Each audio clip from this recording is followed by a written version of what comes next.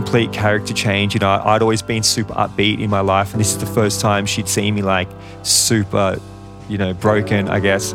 So we're living out of hotels, man, because I couldn't live at my house. I couldn't sleep. I just needed any sort of excitement, any sort of fresh wall would be enough to keep me cool for a couple of minutes to settle the anxiety that I was having. I couldn't sit and eat any meals. Everything, dude, I couldn't switch it off. I'd be in my own bedroom, panicked. And it was like this adrenal fatigue where I'd just been switched on hot for so long that I didn't know how to uncool it. It's like, imagine like you're playing a massive stage, there's like 80,000 people, and that adrenaline's fantastic there where you're in that moment, but it sucks when you're trying to go to sleep, right? Well, I just felt that heat. It's like I couldn't switch off this adrenaline, and I was buzzing. I couldn't sit down to eat my meals, dude. I had to pace up and down the house just to get food into me. That's music producer and artist developer Rob AMORUSO, and you're listening to The Beginning of Us. Feel like something is rapidly transfigurating in my core of being, an awakening of sorts. The Beginning of Us. A raw conversation hosted by your main frother, Billy Otto. pulling apart what it means to rebirth, to rewild, to be curious and to rechild. It's that time of the week again! Episode number 9! Can you feel it? Let it into your heart! Hey Potty World. It's been a very, very special week for me. Just released a new song with my Byron bestie, Kyle Lionheart. Don't know if you heard it, but it's called Beautiful Life. In the midst of all this global mess and personal chaos because of COVID, I still see my friends light up one another, and that's the lyric of the song. I see my friends light up one another. Isn't it a beautiful life? When the rain falls down, you call on your brothers. I literally just came out of ending it with my former fiance, and Chrissy and I had been through so much. She's an awesome human, but there was just things that weren't working, and felt really clear after doing some Wim Hof. But it was done, and we went our separate ways. But knowing that I was going back into the studio to finish this song with the boys, I don't know if it was like a synchro thing with the universe, but we finished it that day, and I hugged and cried with some of my best friends, Paul and Kyle. And the song pens those words. I see my friends light up one another. Isn't it a beautiful life? When the rain falls down, you call on your brothers. Isn't it a beautiful life? Guys, get it. Apple Music, Spotify, YouTube, it's everywhere. And in other news, I just signed a record deal. My first record deal in 17 years with a French company called Believe. They're working with guys like Novo Amor, James Vincent McMorrow, Parcels, Woods, Cub Sport. This is amazing for me. Like I'm so stoked. I'm shocked that I get to have a team around me. Well, shocked isn't really the word. Like, I've been intentional about manifesting a team this year. I've been tired of just wearing so many hats when it comes to being a producer, being an artist, running my life, all the admin stuff with running a business. And it's just incredible to have people that are being drawn into my life that are starting to help me focus on my art. And it means so much. And so I'm thankful for France. And I'm thankful for all my people around the world that have just believed in me over the last 5 years building this Billy project. I'm so grateful. And yeah, thankfulness, gratitude, gratefulness, it's all here, right, in this little Malaysian heart. I want to give a shout out to all the dads out there. Yeah, shout out to all the incredible fathers that are intentional about their connection with their kids. And I also want to give a shout out to anyone in the world, or especially in Australia, because it was Father's Day in Australia, anyone who's had a difficult week or weekend because it was Father's Day, and if, like me, you went on Instagram and saw all your mates frothing out with their awesome dads. Yeah, I don't have that connection with my dad. So if you suffered a little bit on Sunday, I suffered with you. It was a bit weird for me too. Sending love to my dad. We don't have that connection, but I'm very thankful for all the male elders that have come into my life and offered me support and guidance and surrogacy in these times. And if you're in a situation like me where the dad question is a little bit tricky, bit complex, bit bit sensitive. Yeah, I still am observing that resistance within myself and desiring to love on my dad even from afar. I sent my dad a text and let's love on our fam that are journeying through some things. A couple of comments about the chat with Bobby Alou from last week. If you haven't already heard it, it's a special listen. It's very endearing. Beatrice from Victoria says, a wonderful conversation. We really enjoyed listening. Thank you. Thanks, Beatrice. Be by the Sea says, what? Bobby as well? Jeez, I've been seriously reveling in his tunes these past few years. Side note, this podcast is amazing, Billy. Such a bunch of legends. Thank you, ladies. Really appreciate the feedback. It's such a joy to read these comments and to hear about how you've been journeying with these insightful conversations. I'm so excited to introduce Rob AMORUSO of the great Melbourne band Jacoby. He's a Melbourne-based music producer, artist developer. He's been traveling all over the world, playing with some of the greatest names. And, you know, we talk about Justin Timberlake, we talk about mental health, we talk about married life and spirit. And you're just going to love this. Links to his studio space and to his many projects are in the show notes. Please listen to Jacoby, talk about them. Rob's a beautiful man, and I think we're going to become brothers because of this chat. So heaps of love, Rob. Thank you again. See you guys. The beginning of us. I'm going to welcome a special man. He's got great hair, great smile. He's a Melbourne producer extraordinaire. He's a number one dad. He loves good shoes, loves his wife. This man has worked with Kelly Rowland and Macy Gray. He's worked with Hannah Joy from Middle Kids to the Rubens. But more than this, Rob is deeply spiritual, a humble cat, and he just carries such a great taste in life in general. And welcome to the show, bro. Like, it's such an honor to have you. Thank you, man. And what an introduction. That's got to be one of the most outstanding intros I've ever had. Thank you very much. Dude, I'm really into it. I'm like, man, like, why can't we just like say great things to awesome people in the present, like not in like a post-production thing? Like, I like thinking about it. And it was my first time talking to you like 20 minutes ago, but sometimes you just sense good energy. And having worked with you on the Kyle project as well, man, like from everything that Kyle told me and even the way that you write emails, just a lot of froth. There's a lot of joy, deep joy in your essence, man. That's awesome, man. Well, dude, I think like I feel the same, man. Like I feel like it took me most of my life to get to a point where I was cool, like, I don't know, I guess like vulnerable enough to be able to love on people. You know what I mean? Like I've never been like a mean dude, but I definitely feel like there was a patch where it's like this hardening that happens and it's like you're almost like too cool to love on people, you know? Dude, it's 40 seconds and we've already gone there. Like this is like real why not, dude? Why not? Male vulnerability. Like the license to love. Like and to love well. And to like mean what you say what you mean, and genuinely care and be kind. Like it's crazy that isn't normalized, and we're not conditioned to think like that as men. Yeah, totally, man. It's weird. It's like it's pretty counterintuitive, I reckon. It's this whole thing of like maybe we are just conditioned that way, but it's almost like we feel like we need to be looking out for ourselves, and we're this instinctive like protector. We're like got to be the strong ones in every situation. And it's funny because it's like while we're busy being so strong and like holding on to things so close, we're like not opening up to new things, you know. And I totally feel that. Like for me personally, like I feel like I went through like 6-7 years of my life where I was just like kind of dead inside, you know. And just not letting anything in, not letting anyone in. Crazy stuff, man. Yeah, the not letting in and the closing off, that mode of not having that open heart, that open chakra, some would say. Tell me about that. Where do you think, Rob, that in itself stems from for you? What, as in the Like not being closed. able to, or being able to? Yeah, not being able to, yeah.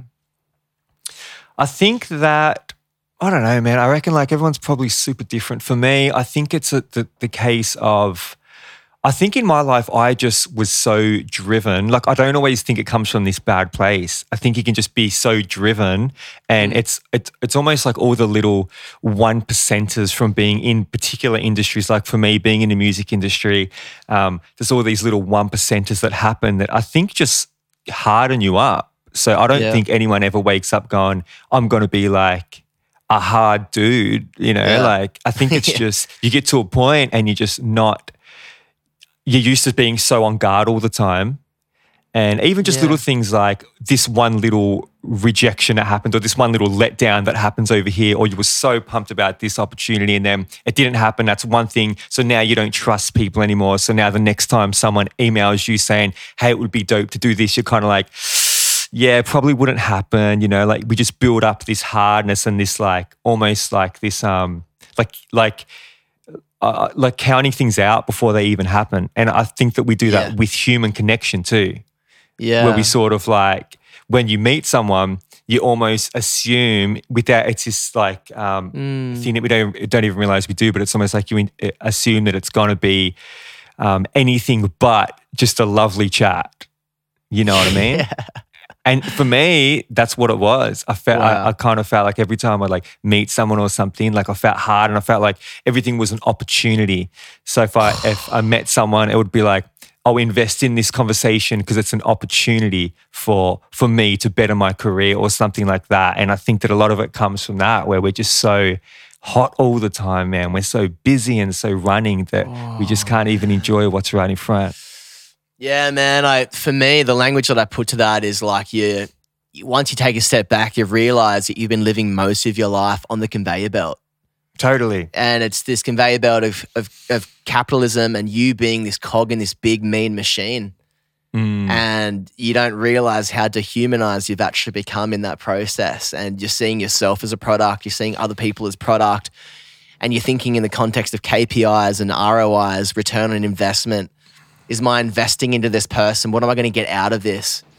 And I think especially as an Aussie, once you've lived in the States for a while, like there are parts of America, as we know, like be it LA, Chicago, New York, there is particular parts of the world where you are kind of put out in this driven way. And I remember, man, a couple of years ago, like just popping business cards to everyone. I was just kind of like, I'd be at these places and just kind of living in this constant promotion, and I was complete, and I loved connecting with people. But yeah, like you're saying, there was this kind of weird pong and this waft to it, because at the end of the day, like I was drawn to people because of what I could get from that conversation and from that connection. And because of that, you are losing that deeper sense of connection and intimacy.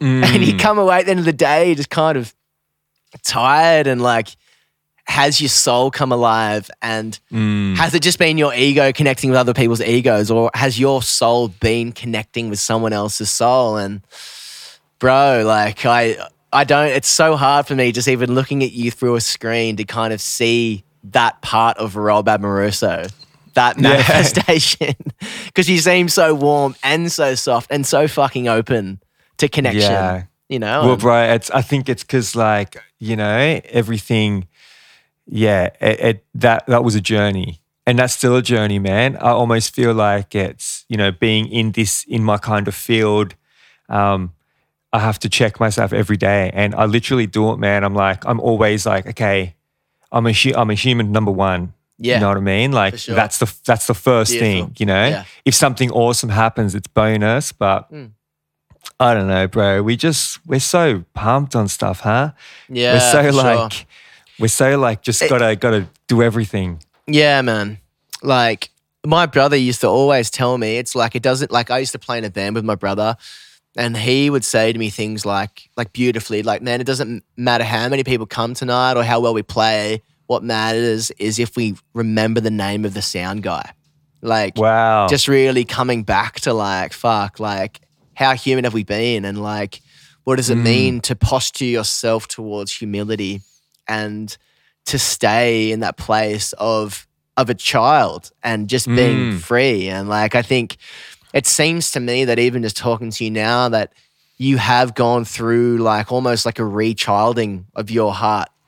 Because even the way that you talk about music just seems like it's you just jumping into the sandpit with some of your friends, you know? It's like creating a world. And even like Kyle, he's one of my best mates and he's very particular about who he works with, but it's like if he senses good energy, like he doesn't matter what studio it is, man. He just likes that. He likes it when a connection comes first.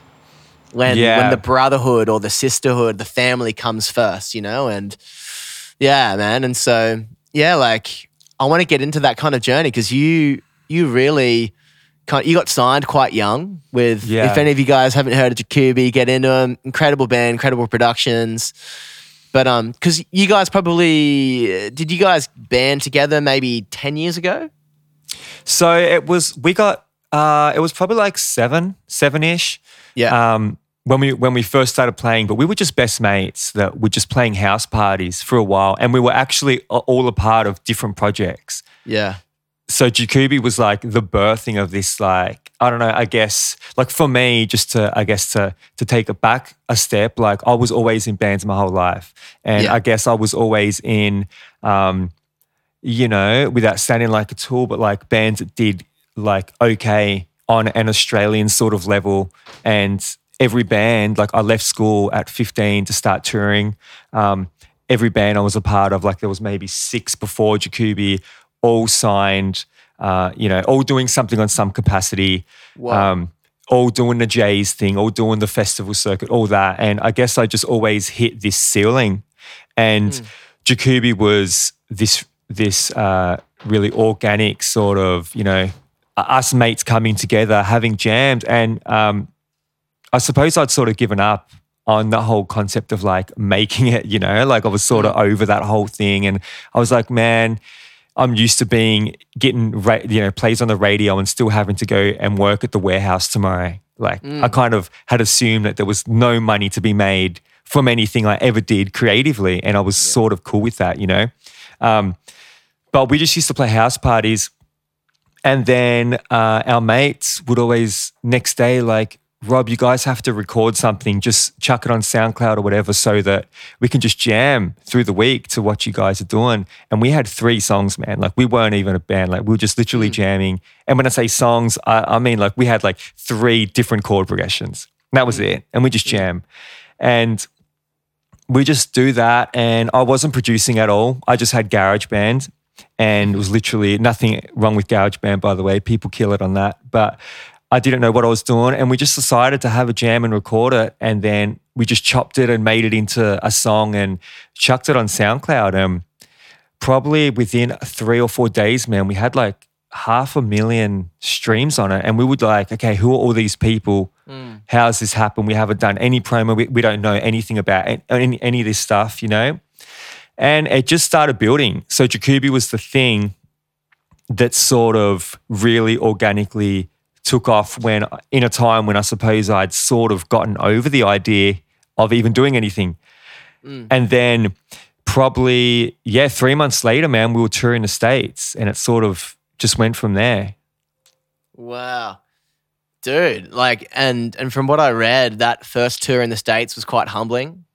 Bro, like breaking into high school gyms to have a shower. Dude, it was wild, man. We pulled up at LAX and we found this beautiful Mexican man. His name was Herman and Roberto. It was two brothers, and they sold us this 36-foot RV, this huge bounder motorhome. And in my mind, I'm like, okay, if we can get this thing, we can live, we can sleep, we can everything in one. We can. This is our transportation. We're going to cut down costs because we just got this thing. But bro, within 3 hours it broke. So the engine worked, but nothing else worked. The generator broke. So when the sun would go down, that was the end. We were like trying to find things in this bus with our phones. And yeah, like you said, breaking into like high school gyms and stuff just to shower before sets. It was really, really, really intense, man. And like the agent that pulled us out there basically said, I think I can like get the right people in the room, but you guys got to do it all yourself. Fund it all yourself. So it was definitely a roll of the dice, man. And we did 6 weeks and came back destroyed, man. Like we were so skinny and we're just living on cornflakes and there's like fruit flies in my hair. It was messed up, bro. Wasn't good. And how old are you at this stage? I was maybe like 20, maybe 7, 6, something like that. Yeah. Came back, probably like the ego was a little bit deflated. Yeah.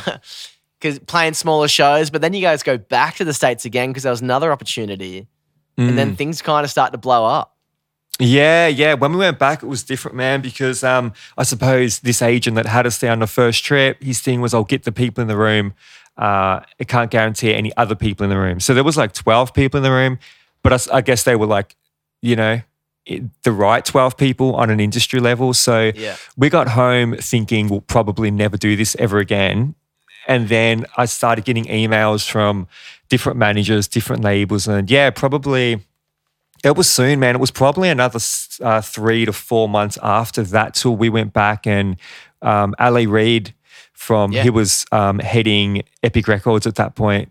And he signed us to a pretty great deal out there. And that was complete game changer, man. Like we put out another single out there and sort of went from one tour with 12 people in each room to like the next tour with 1,000 cap every city and every festival. And it was really wild, man. It was a big, night and day for sure. So through LA, you guys got visas as well. And then you moved to the States. Yeah. It was sort of weird. So we were always technically like living in Australia, I suppose, but we'd come back for about a week or two every couple months. So, and then we'd go back. So, because we all had family and stuff here. So, and it was very tricky trying to like set up shop, particularly because we were just touring flat out. So we were doing like 60, 70 dates in one hit, man. And we'd have maybe like a day or two off, a fortnight, if that. And that day or two off we were doing radio or whatever, some sort of press. We did this for about 4 years. We're like, we just come home every couple of months. Yeah. So things are happening. You guys are traveling and the band chemistry is still good at that point. Like things are, because like it kind of feels like things kind of picked up on kind of like an extreme kind of scale. It was on and you guys were touring and playing these larger cap shows. But how was the vibe? How was the soul journey at that time? How was your soul journey and how was the connection with the boys? I think then, man, to be honest, like it was definitely the dream come true and everything was beautiful and it was like we were loving it and it was nothing short of a dream come true. We were like doing everything we ever wanted to and more. And we're getting paid to do it and that was cool. I think at that point, we were cool. Like me personally, I can only speak on my behalf, but I guess you just sort of put a bit of a mask on and I just sort of did that. I kind of put this mask on and I think while it was fresh and novelty and all that sort of stuff, it was like really nice. But it's like, 2013, pull up at LAX, put this mask on and then like same mask in 2017 was like, bricks, dude. It was so heavy and it just got so hard to put that mask back on every time I'd go back. So, you know what I mean? We'd sort of pull up and it was work. It was like, cool, we know what we got to do. We got another 60 cities to do. Tell us about that mask. And so putting on that heavier mask, the mask is changing. It's getting heavier and girthier. And you're like, put it on. But is that kind of like you're putting on that? Is it a rock star mask? Is it a business mask? Like what is? Tell us about that experience. I think it's like kind of a bit of everything.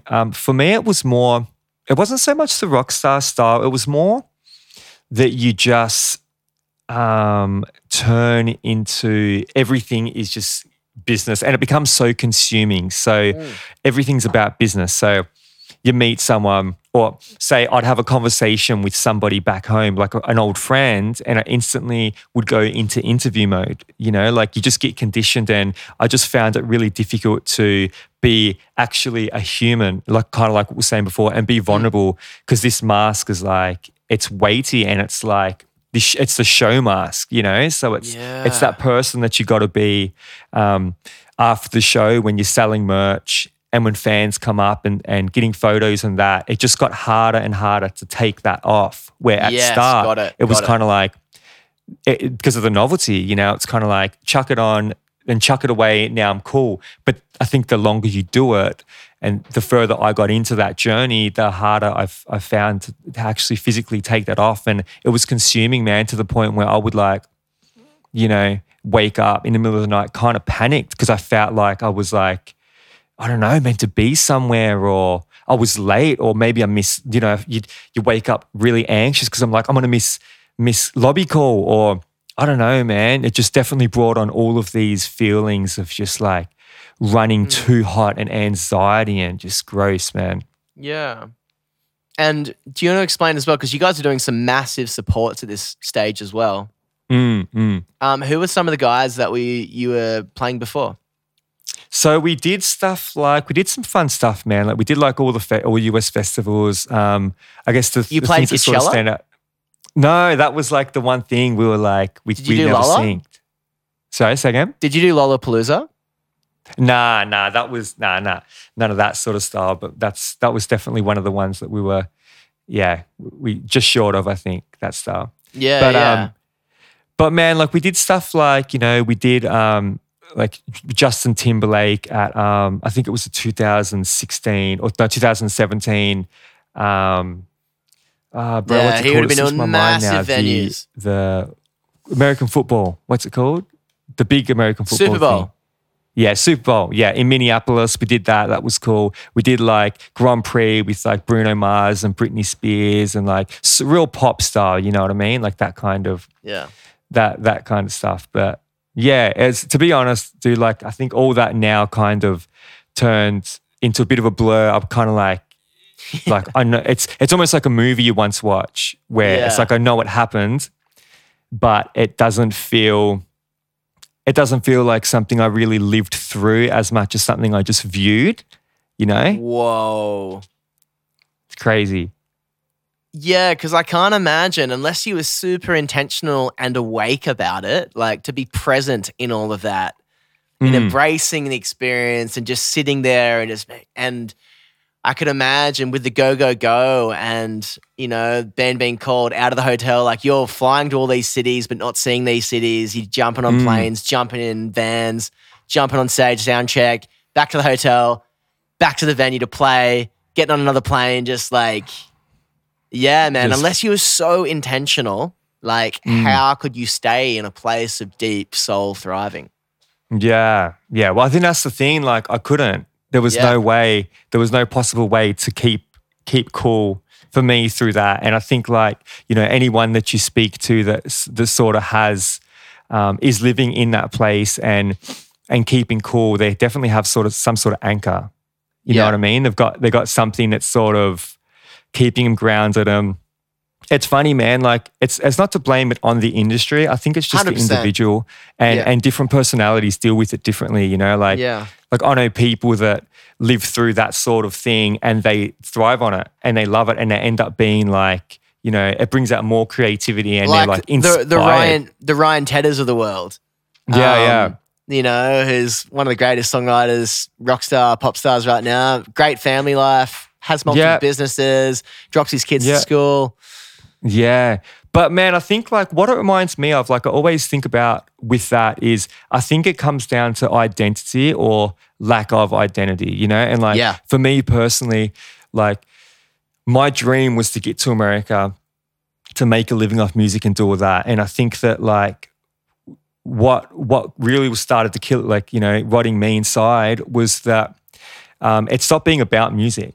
So it started being more about ticking boxes and it started being more about, is this going to make for good content on social media? It's like you become the record label in a way and you start like really not only taking their advice, but you turn into one of them, you know, in the sense of everything becomes an opportunity, like we were saying before. And I think like I got into this like video game mentality where I never really felt great about any of it, man. But, you know, in a way, it was like you're always thinking the next level, if I just clock this level, the next thing I do is going to be the thing that makes me feel good, or the next thing, that's when I'll feel fulfilled in some way.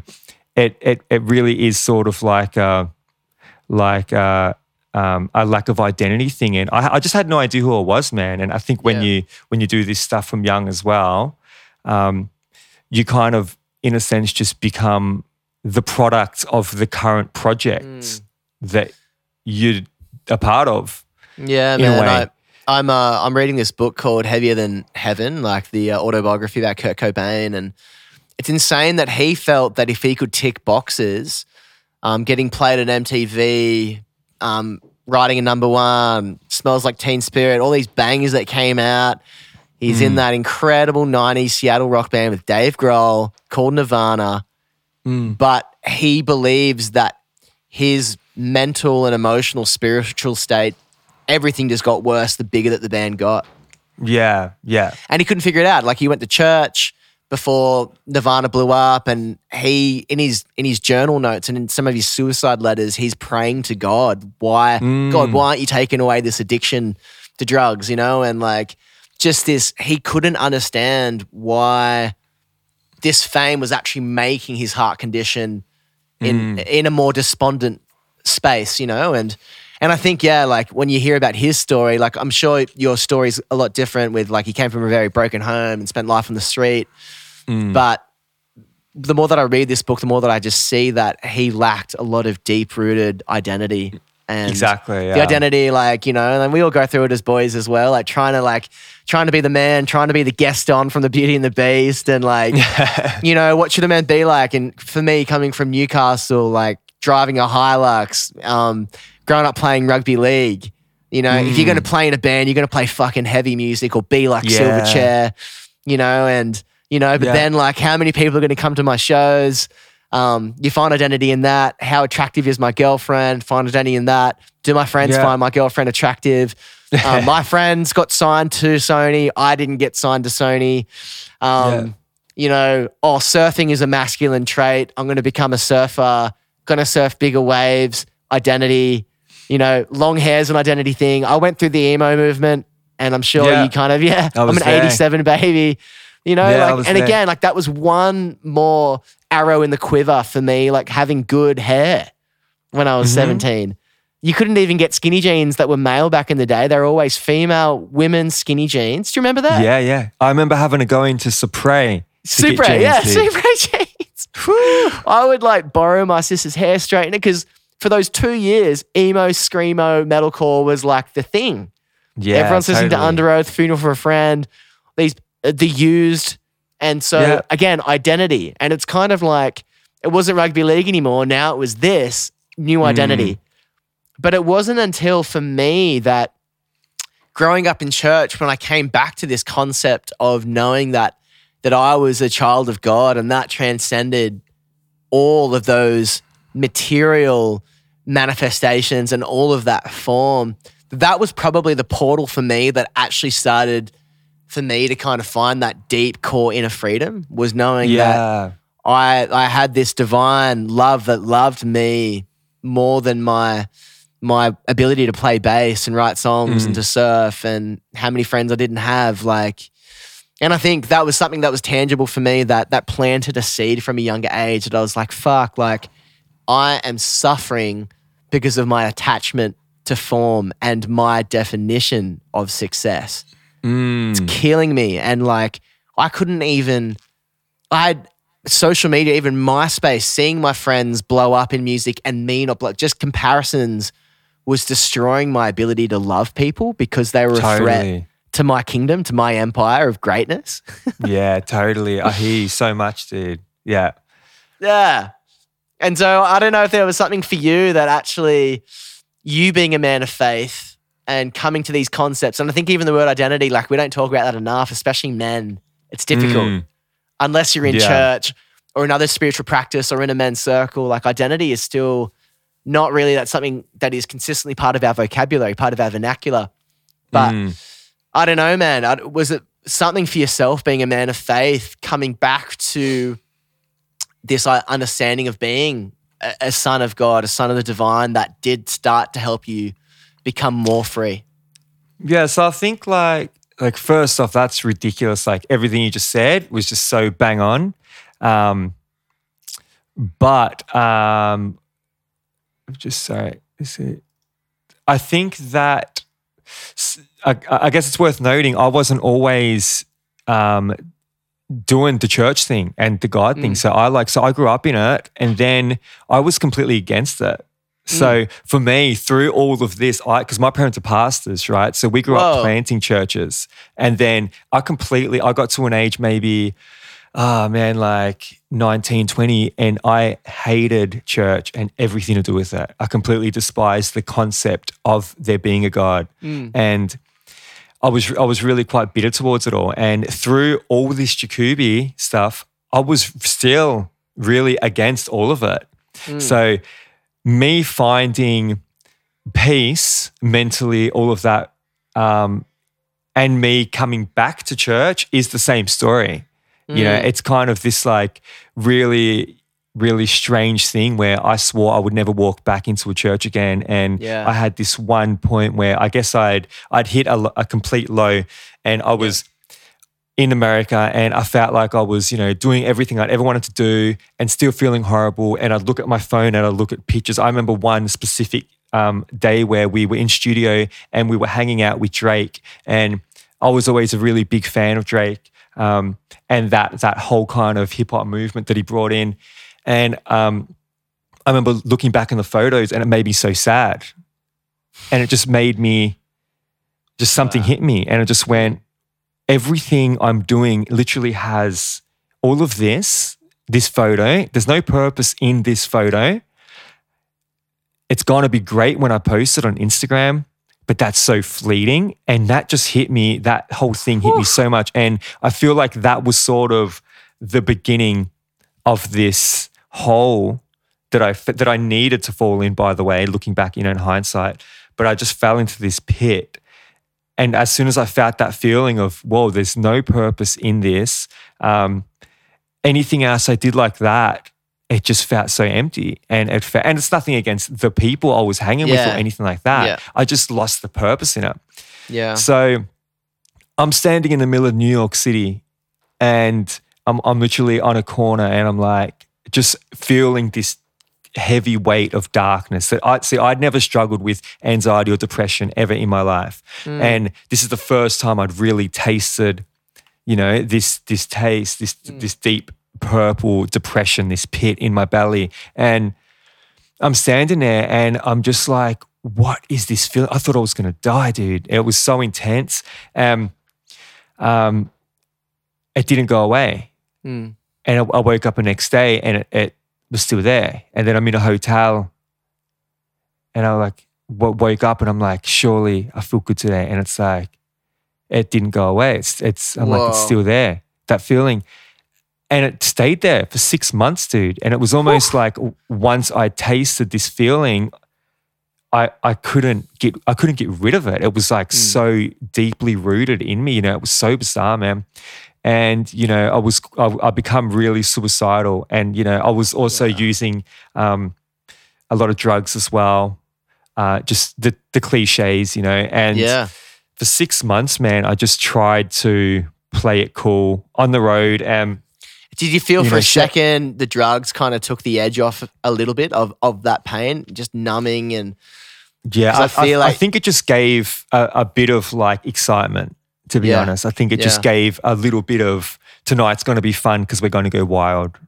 And it's not like I ever thought that was really the answer. It wasn't like that. It's just like you're just looking for any sort of relax or any sort of peace.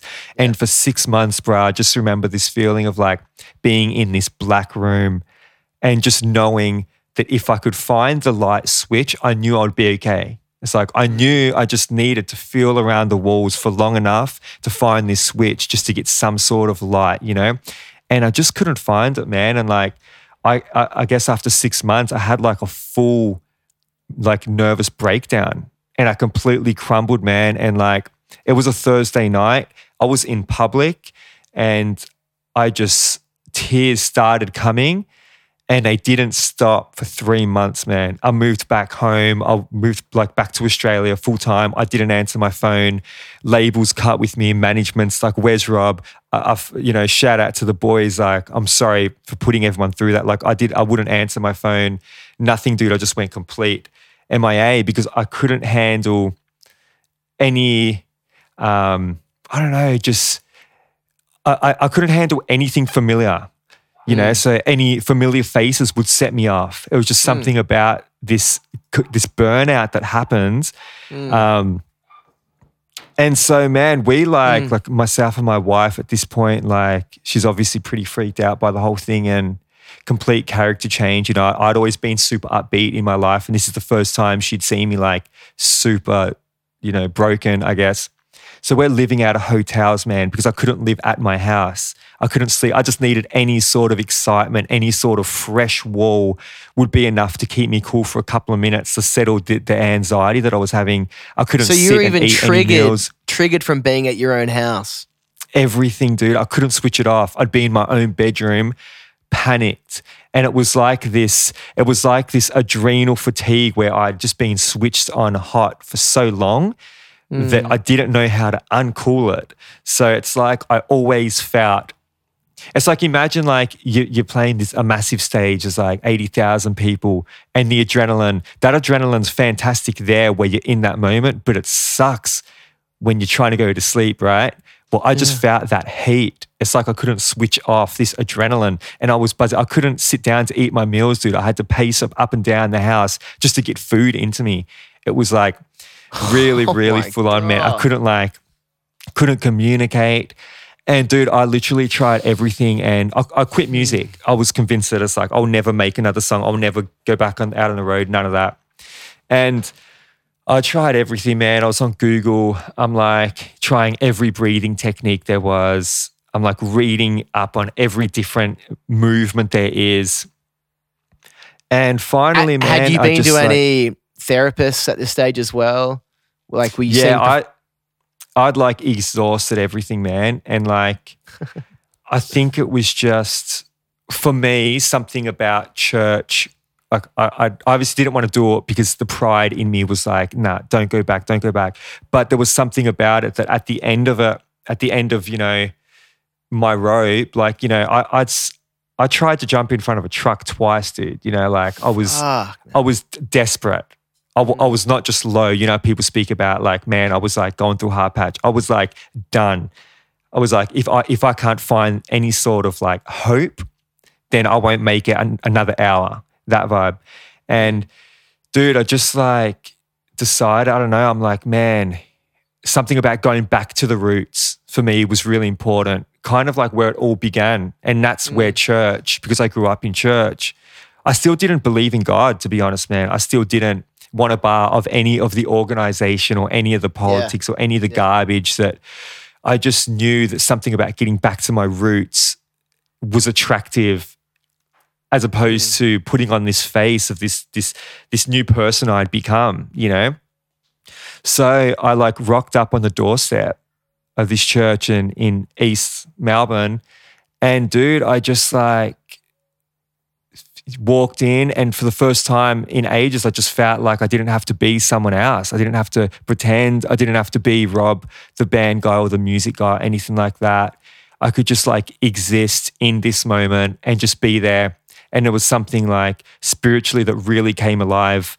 And I just planted myself there, man. So that was sort of, it definitely wasn't overnight. It took another 3-4 months before I kind of even wanted to look at an instrument again. But that was how I got out of it, I think, sort of coming to terms with kind of what you said, man, like having that realization that it's like, I'm actually not alone in this. Yeah. And there is, I started seeing how I could use my experience and all of this hard times that I'd been through as a way to kind of like, I don't know, I could give it purpose. There was like a way that I could kind of, move beyond this point, completely different to how I'd been, obviously, but better, Bro.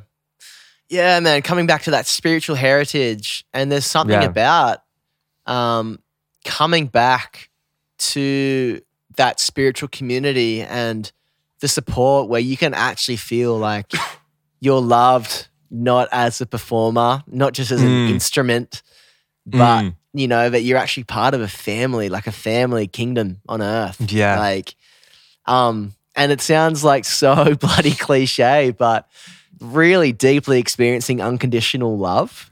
Yeah. Yeah. And just the healing nature of that. You know, and I think it's if you believe that God is love and that you're able to bathe in that unconditional love, then the way that you see your fellow man is completely different as well. Like it's not a competition. It's not about comparison. It's blood. It's a blood brother. It's brother. It's sister. It's your own flesh and blood. And I'm sure, man, just reconnecting with your heart and reconnecting with community, just that would have been a painful time, but like a beautiful time of healing where I think, you know, the divine met you in that chaos. Is that your phone? Oh, sorry, man, my brother. I did. Yeah. What just happened? Technology. But the divine kind of meeting you in that chaos. And I think it is pain can be the biggest teacher. Pain can fucking be the biggest burner of ego. Yeah. And it's like you were a poster boy and you were playing in stadiums and arenas, but still feeling lifeless and feeling void. But yeah, bro, like it's incredible to see you on the other side. Not that you've arrived or I've arrived, but the fact that as brothers at this point, we can talk soul to soul. And it's like we're kids again. And I think even Jesus even said that if you're going to see the kingdom of God, you've got to become like a child. Yeah. And it's like there is a system, whether you're in the corporate or in the music industry or in the surfing world, that is still saying that you need to be something and that you need to act in a certain way. You need to get mechanistic, but it's like it's coming back to essence and presence and this present moment. And bro, you seem like a changed man. Man, it's crazy. Like, and you're right, it does sound cliche, but it's for a reason, man. I think it's just like, yeah, dude, it was just wild, man. Just that feeling of being able to be somewhere and just be yourself and like not have to, you know, it wasn't about success or accolades or anything like that. It was more about like, who are you as a person? And it made me want to be a better person. And you're spot on, man. Like going through that pain, it's funny, man. Like I think about like that whole journey and I used to be so intolerant. I used to be like super judgmental, super fast paced. And I look at these things and I look at them like, you know, depression was, this is going to be a very like controversial thing to say, but like for me, the depression I felt was a blessing, dude. Because it's almost like all those feelings, all the sorrow feelings were taken and put in its place was like empathy. You know what I mean? And then like the anxiety was feeling was taken and then it was kind of like peace was put in its place. So it wasn't like I went through this thing and learned how to deal with it and carried on and all that. It was, I literally felt like all these things, they were there for a reason and they were there to teach me one for one. So it was almost like really refining my character. And I'm a big believer that we all have like a massive purpose and you know, I think the catch with it is that in order to really live out our purpose and be on your path and really feel comfortable in what you're doing, you need to be not focusing on everyone else so much. And you need to be on your part and not being, you know, looking around and not comparing so much and all these things and just sort of accepting that I am who I am. I'm going to have my weaknesses. I'm going to have my strengths. They don't need to be compared to someone else. I don't need to look at your journey. You don't really need to, you know, compare to mine.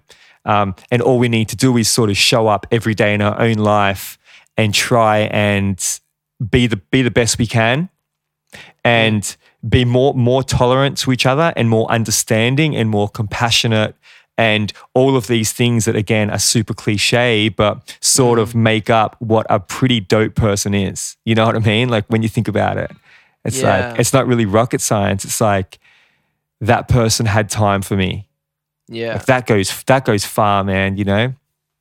Yeah, man. And it seems like that purpose that you're talking about, even the things that are written about you, starting your own artist development network and you really believing in the new generation of songwriters and artists and you really wanting to back their dreams. And it's like, and that's part of your dream and your purpose being fulfilled as well. But there is something beautifully philanthropic about that you're investing into other writers and building up their careers. Yeah, man. I think like, so when I was like really struggling, I started hanging with this dude. His name's Kevin, and he was actually an astronaut. And he was this dude from Texas, and he moved down to Melbourne. And it was interesting, man. Like every couple of days, we would just meet up. Older guy, we just meet up and just go for a walk and just chat. He wasn't like a psychologist. He was just a dude from the church, and he just had time for me, you know? And I remember we're walking through the botanical gardens in Berwick one day, and I remember thinking, man, this dude, I love this dude. He's so awesome. But I'm like, doesn't he have anything better to do with his day than to just like hang out with me? And then I realized, man, this is the thing that gives him purpose. And it's funny because out of all of my idols and role models that I ever looked up to, and, you know, when I was a kid, bro, I just wanted to be Jim Morrison. You know what I mean? Like, there were all these people that I idolized them. And out of all of them, something hit me and I was like, man, this is who I want to be like. Like, it doesn't matter about what sphere it's in or, you know, or in what capacity. I just want to be someone that is getting up in the morning and using their gifts and their talents and their reach to be able to serve somebody else. And something about him and just like the way he did that, like that was why I wanted to do the artist development thing, dude. I had no desire before that. It was, how can I do music and do what I love to do, but how can I do it to serve somebody else? And it just felt like this natural progression where, you know, obviously I do a bunch of like producing and writing for other people that I already developed and all of that, but something about like creating space for new artists, it makes me feel like all of this isn't just to boost my ego. You know what I mean? Yeah, man. Like I haven't been to church for quite a long time now, but like I can honestly say that growing up, again, back to these cliches, like the happiest that I'd ever felt in my life growing up was definitely on times like mission trips.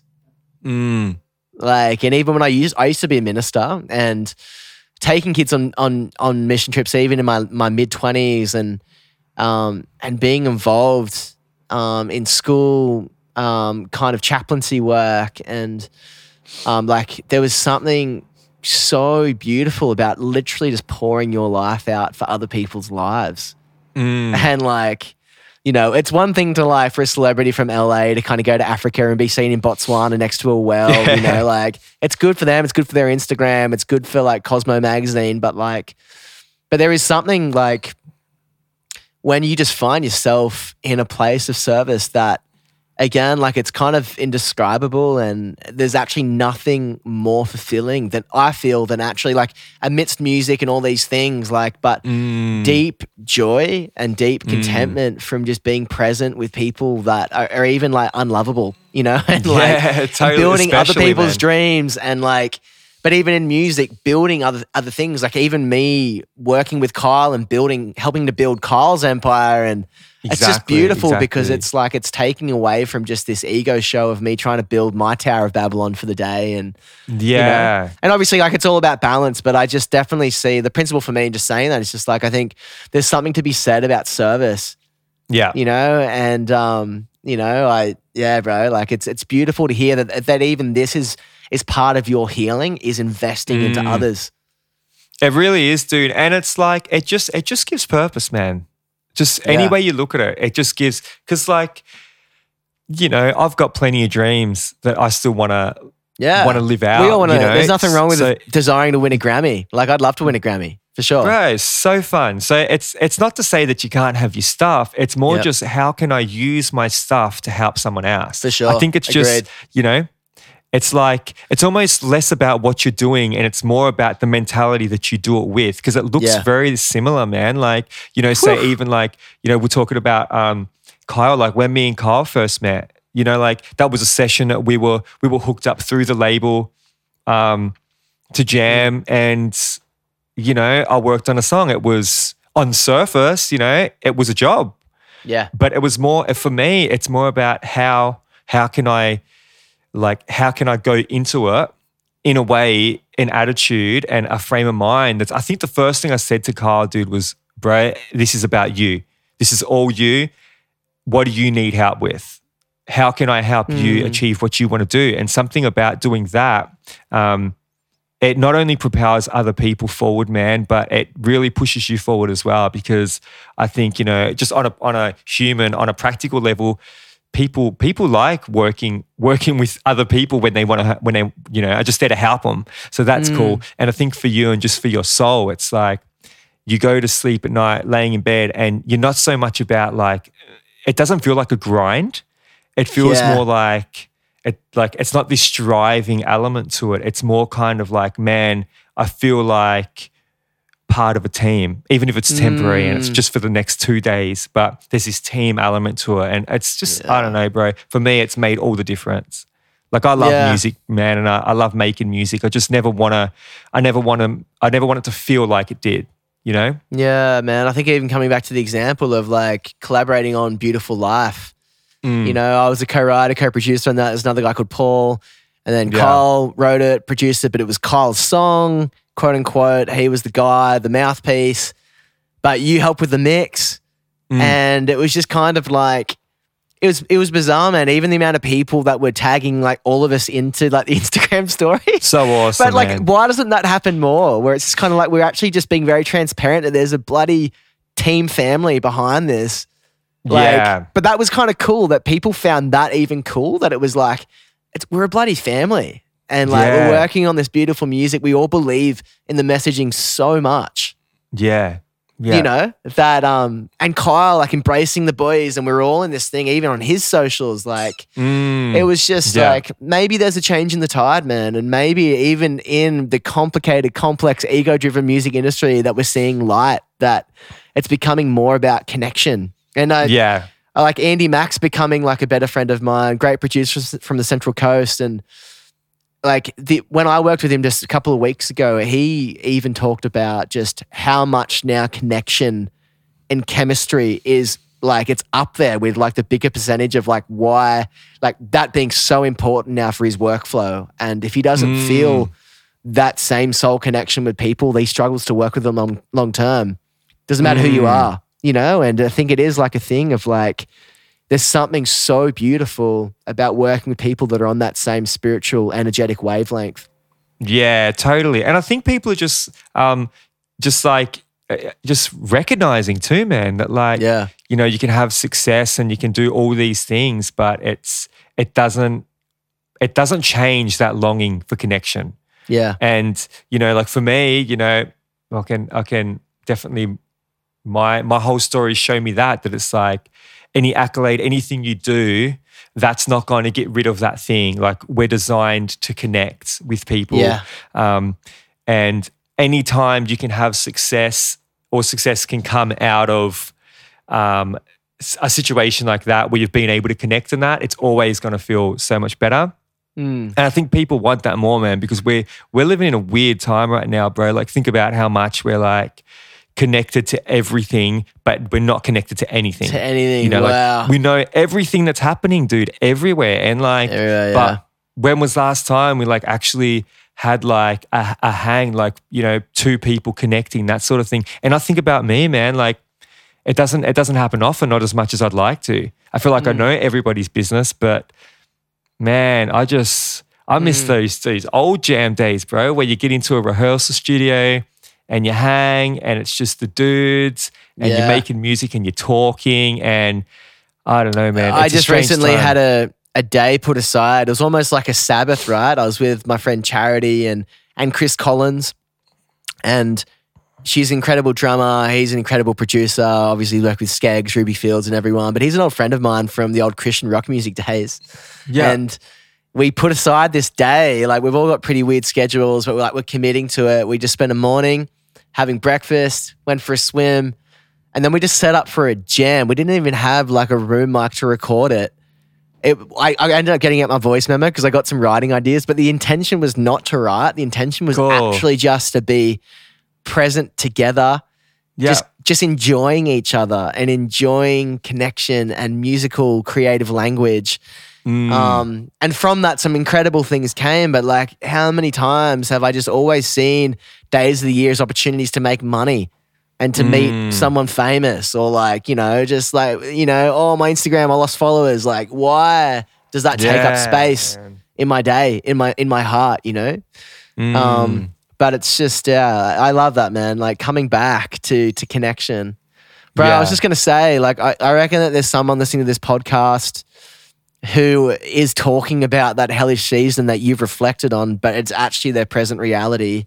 And they've thought, you know, suicidal thoughts over a couple of months.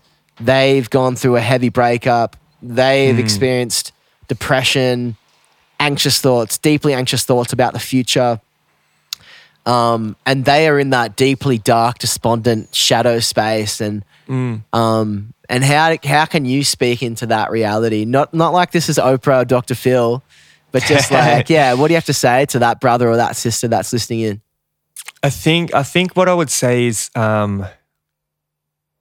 firstly, I don't think there's necessarily like one bit of advice that can change that. But for me, what was really powerful was recognizing that I wasn't alone. That you're not alone. Like people feel these things, and everything is seasonal. So just like this has come on, it will pass. And I think that we live in a very quick time where if something lingers for a couple of days, it becomes our reality. This is not your reality. And we think that we are that. Like, what's that, sorry? And we believe that is us. And that exactly, is our reality. And we are our thoughts. We are our feelings. Well, if I feel this, I must be that. I must. Exactly. Yeah, but dude, all things must pass. It's through all faith groups. They've all said that one principle for a long time. But keep going, bro. I love that. Yeah, just man. Like, it's seasonal, man. Like it will pass, and it's something that is with you right now, but it isn't you. Yeah. You know, and I think that's so important to acknowledge that you could be in a time where you're, you know, it looks like you're rubbing your hands all over the walls and you're trying to find a light switch. Like that's what I did for a long time. And this is something that's seasonal and it will pass and you will get through it. And on the other side of it, you will be a different person and you'll be a really amazing person. You know, for sure. It'll definitely it can change take you deeper. You know? That hell can actually be in the pathway for your heaven. Like I completely believe that. Like the darkest time, the most painful experience can be the greatest teacher, the greatest tool for a deeper search, a deeper confrontation of ego and suffering.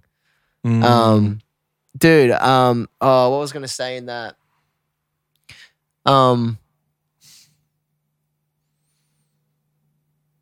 Yeah, bro, like, I think everything you're saying is just so pertinent and important. And I feel like, do you feel like if you could reflect back to when you're on the road and when you're in those wacky hotel rooms, crazy schedule, and you're in that dark space, why didn't you feel more comfortable to talk to your bandmates about this reality and just putting language to it and just being like, boys, I'm fucking struggling. Like, I think there's two things. I think the first thing is I didn't think it was an issue because it's so slow and it's so gradual, man. It definitely is like the frog in the pot of boiling water. Like I didn't realize I was becoming that person or getting that dark until it really hit me. I think that's probably the first thing. Second thing is I didn't feel like I could speak to anybody.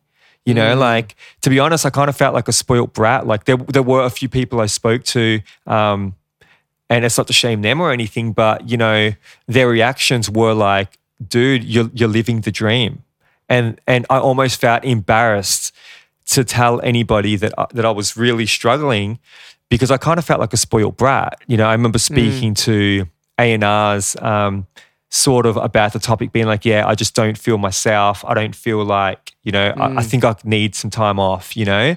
And there was always this response of, but we're just around the corner from this big thing, or just hang in there a little longer, or even further, man. And again, not shaming no one, but even further, like I remember having one convo, and this guy, which I actually love him, great person, but very business driven, said to me, do you really want to go back to working in a warehouse? Like, is that the life you want?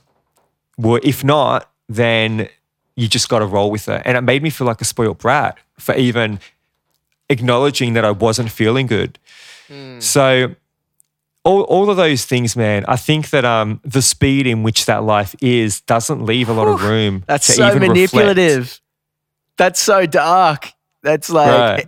it sounds like he's doing you a favor, but that is so heavy. That's so dark. Yeah. There's a lot of manipulation that happens there, man. And like, yeah, man. Woo! It was a crazy time, dude. Oh, man. But it's great, man. I think there is like the dawn of new men. And I think it's songs like Beautiful Life that kind of sum up what is happening around the world. Like even the other day, Kyle called me about a music thing, but then he just asked me how I was going. And then I just said, bro, honestly, like having a weird couple of days. It was Father's Day. I've got a weird relationship with my dad. It was hard. And I'm thinking about my ex that I really miss her, you know? And there was just kind of this thing. And Kyle just held space for me, you know? It was just like, bro, like it might take you years to get over your ex, bro. And she had such an impact on your life. And, but, you know, like, but even just walking away from that chat, him just listening and being present with me, I walked away just feeling so much stronger. That's so awesome, you know, man. and that I so just was good. able to observe like another part of my insecurity and just my humanness. And but yeah, bro, like I just hope that more producers in Australia, more performers, more people in the art industry are having more of these conversations, bro, because I think this is how we're going to help to heal the world. Yeah, exactly, man. It's really important, because I know I've lived through this sort of weird thing, and I'm not the only one, dude. I feel like every time I tell this story, there's 5 people that hit me up like, dude, that was exactly what I've been through. Or it's not, and I guess that's another thing I would say to someone struggling with this. Like, it's not a weird thing. Yeah. Like lacking purpose isn't a weird thing. You know, it's like, it's put in us. It's a real thing. And I think what Kyle said to you also, just like to touch on that, was so awesome, man. Just like, it might take time to get over this. It might take time to get through this. And I think there's something really beautiful with being cool with that and coming to a place where you can go, it's okay if I don't feel great right now. We don't have to fix everything with one click of the button. We don't have to fix everything, you know, with one pill. We don't have to, maybe it's not going to, maybe there's something in this that I need to take on with me, you know? And that was, in hindsight, it's always easy said than done. Like the blessing of hindsight, looking back, dude, there was so many things. If I didn't go through that, I would not be doing any of what I'm doing now, man. And that even down to, I've got a little girl that's 16 months old. I wouldn't even have her.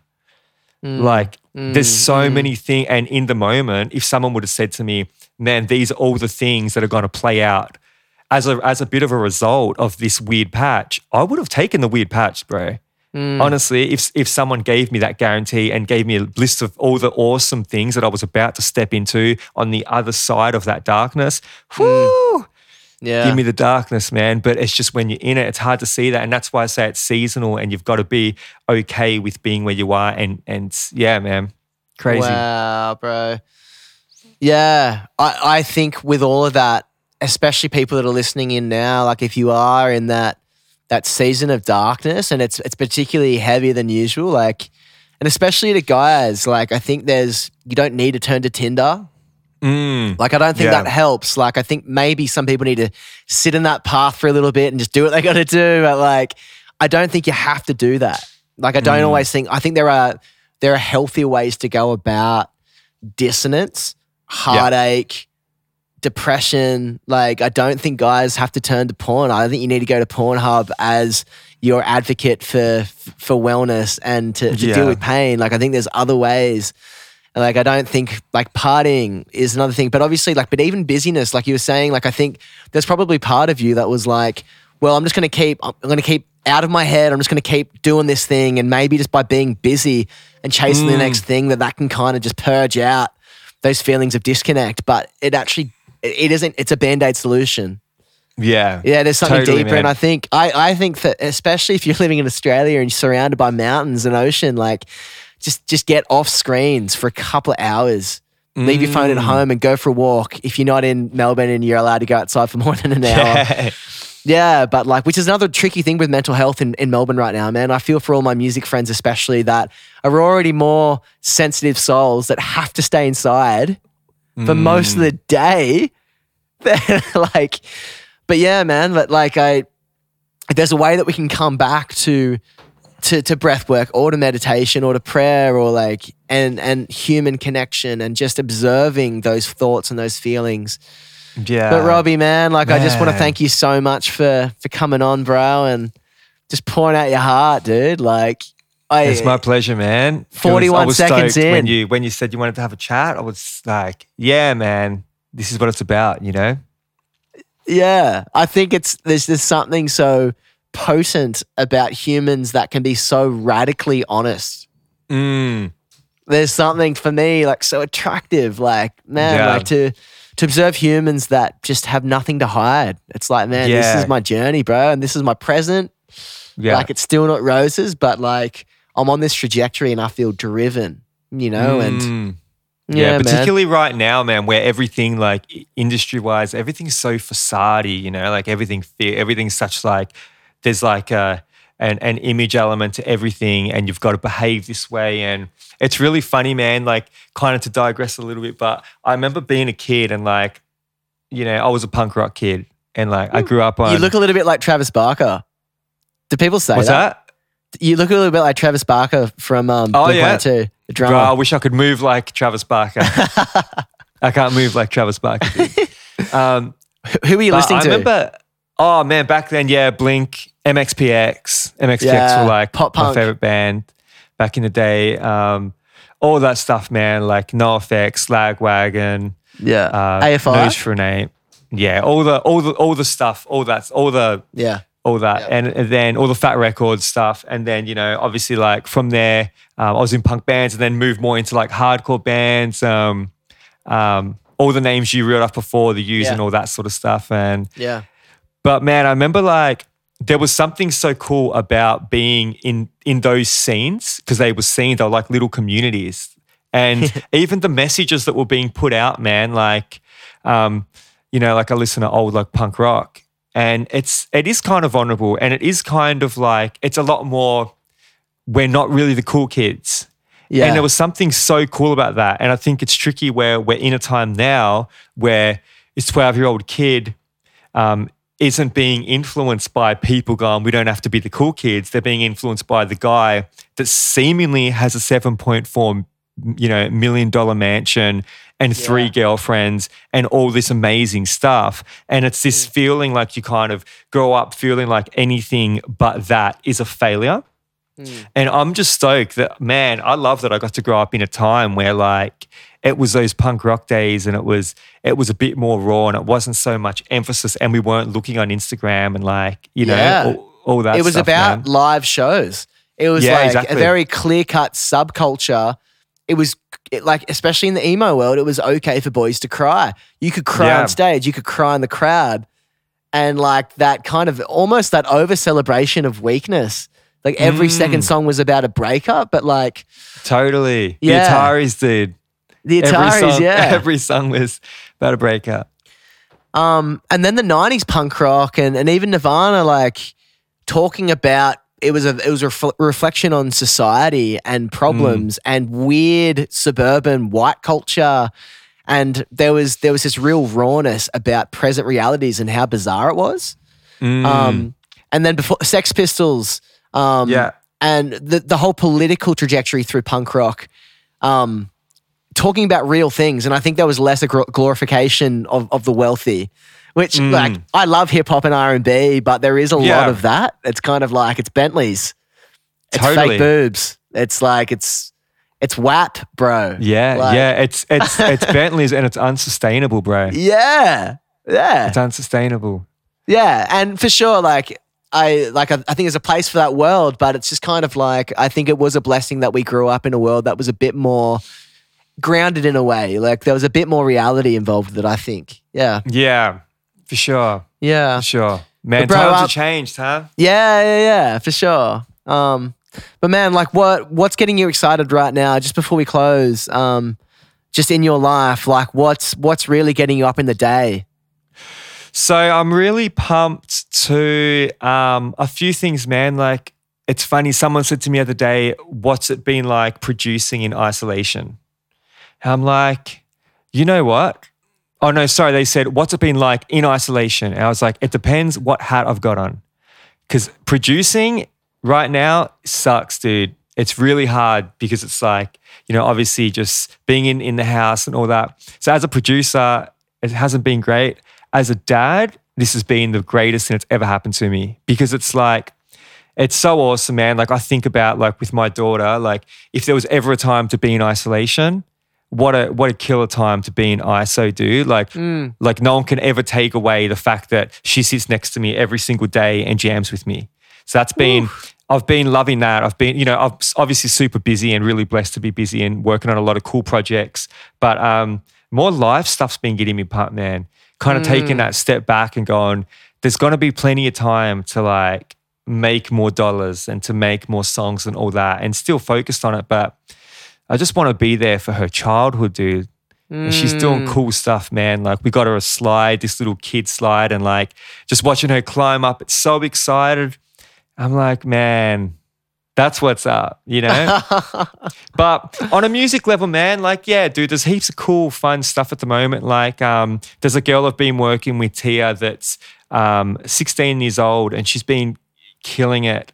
And she's young and she's fresh and she's got this amazing voice and this cool way of thinking about life. So I'm really pumped about that project and a few other like younger sort of artists that are kind of about to break through the scene that I've been working with for, a year or so.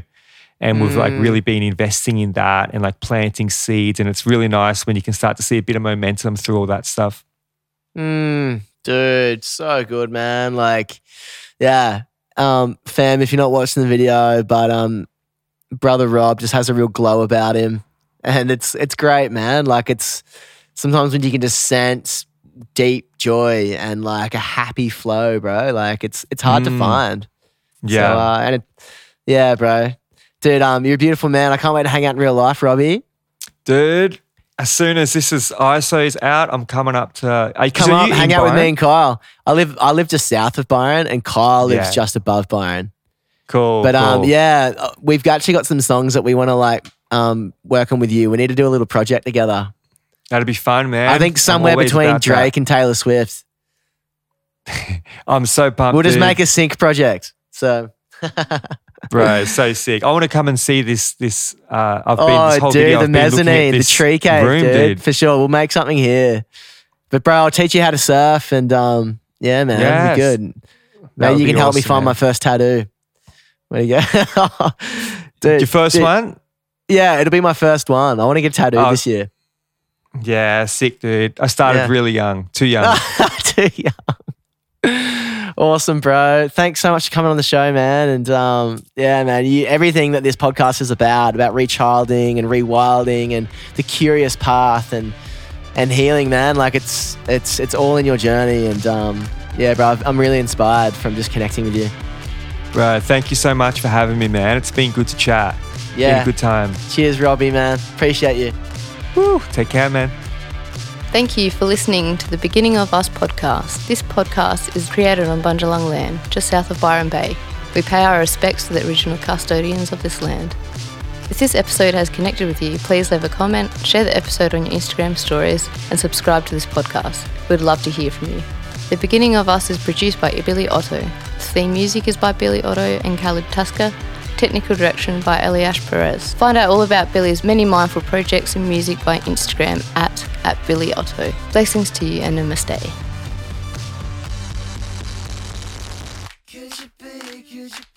Could you be